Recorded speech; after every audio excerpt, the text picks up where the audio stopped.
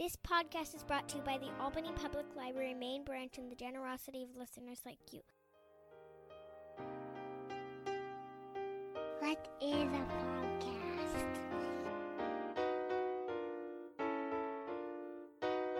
God, Daddy, these people talk as much as you do.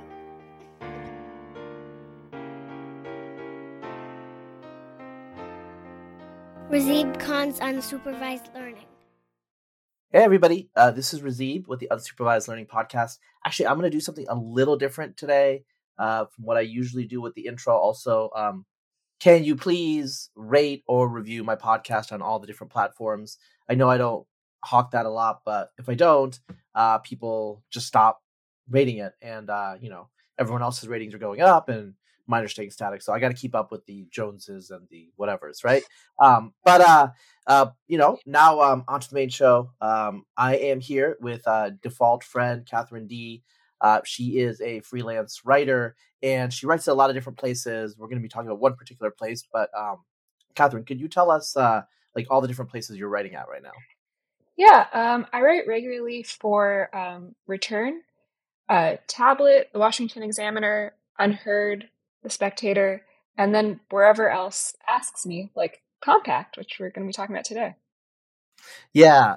So, you're known as a culture writer on the internet, I guess. It's one of the things you do. You have a Substack, you have a podcast, and you're on a lot of podcasts. You're all over the place.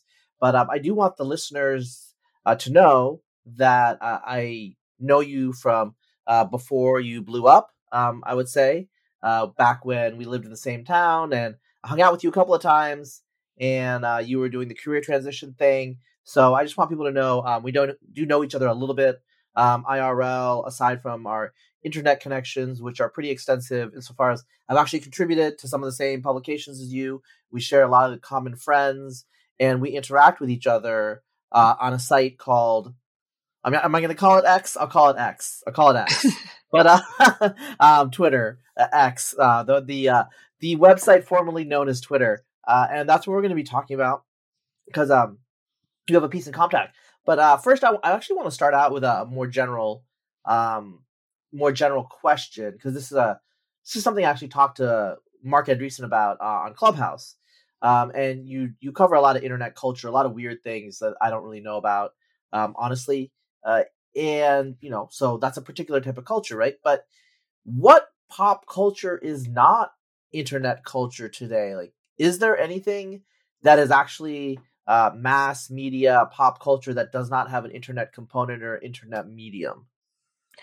I don't think so. I wrote an article for the Washington Examiner recently that was basically like all culture writers are internet culture writers at this point. I think there's like two different like textures to it, right? Like there's writing about sort of internet native culture, and then there's more of a commercial internet, like the normie internet, and then there's the non-normie internet. And I think that's the actual fault line.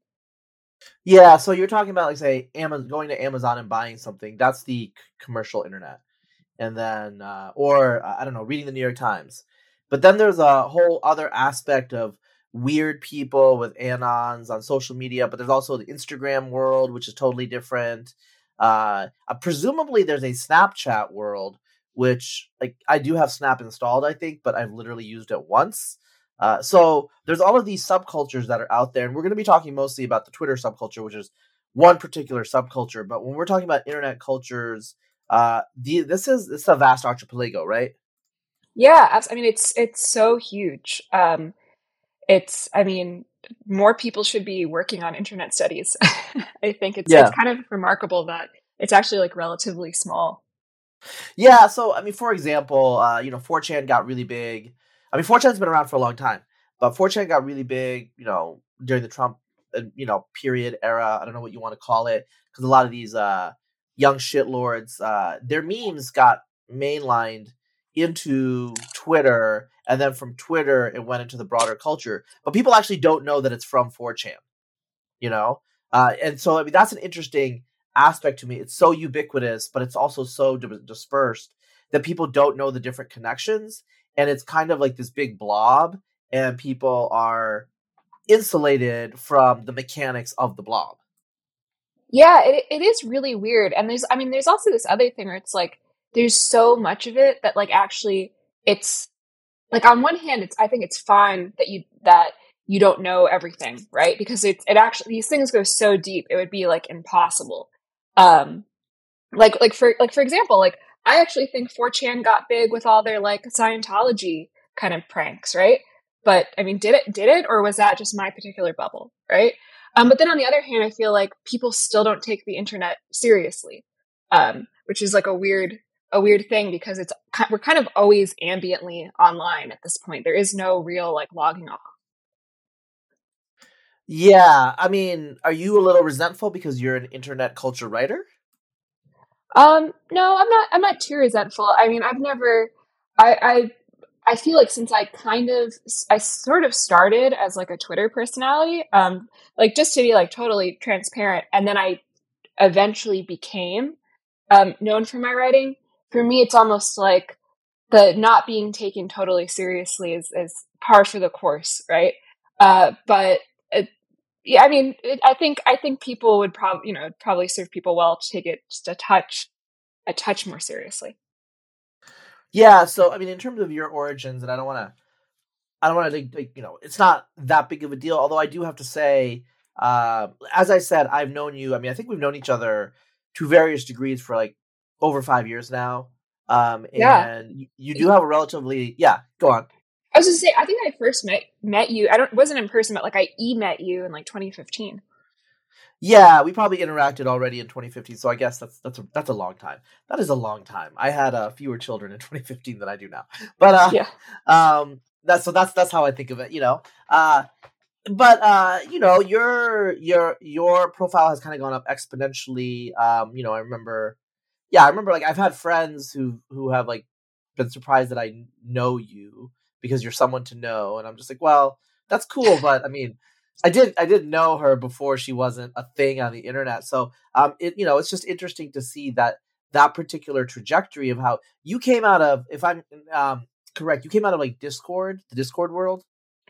Sort of. I mean, I've been on Twitter since 2007, and I had like various like anonymous accounts, but I started being more open on Twitter because I was in Oliver Traldi's Discord server. Yeah, and Oliver has been on this podcast. So again, a lot of this, I don't want to say incestuous. There are billions of people in the world, but apparently there's only a couple of thousand interesting ones. I don't know. It seems like everyone knows everyone else in my world, and maybe that's because small world topologies work out where we're in these bubbles. But that's how I feel with you, in terms of you came out of this particular subculture that I was adjacent to. People like Cody Ross, Oliver Traldi, both of them who've been on this podcast actually. So that's weird, but it is what it is. And now you're a internet culture writer that has, I mean, you know, I'm just gonna say it, like, you're bigger than them, So you never know who you're mentoring in your Discord, who's gonna get bigger and become a profile. Like, you had a normal kind of corporate. I mean, it wasn't a big company, but you were at an agency. I kind of wasn't gonna ask you this question because I didn't think about it, but like, you had a normal life with a normal person job, and now you're doing this. And I have a startup, as the most of the listeners know, but then I also have whatever I'm doing here, you know? And so how is that sometimes? Do you ever think about it? Do you ever reflect on it? Like, how do you explain it to people? I mean, I actually don't interact with a lot of people now who aren't in this world, which is actually kind of crazy. Um, but I mean, I sometimes miss the normalcy of corporate life. After the agency, I worked for like a couple of like large tech companies.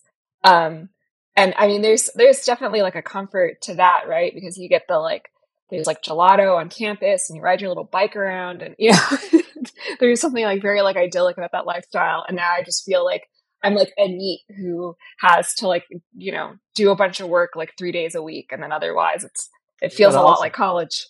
Yeah. Want to listen to the rest of the podcast? You know where to subscribe.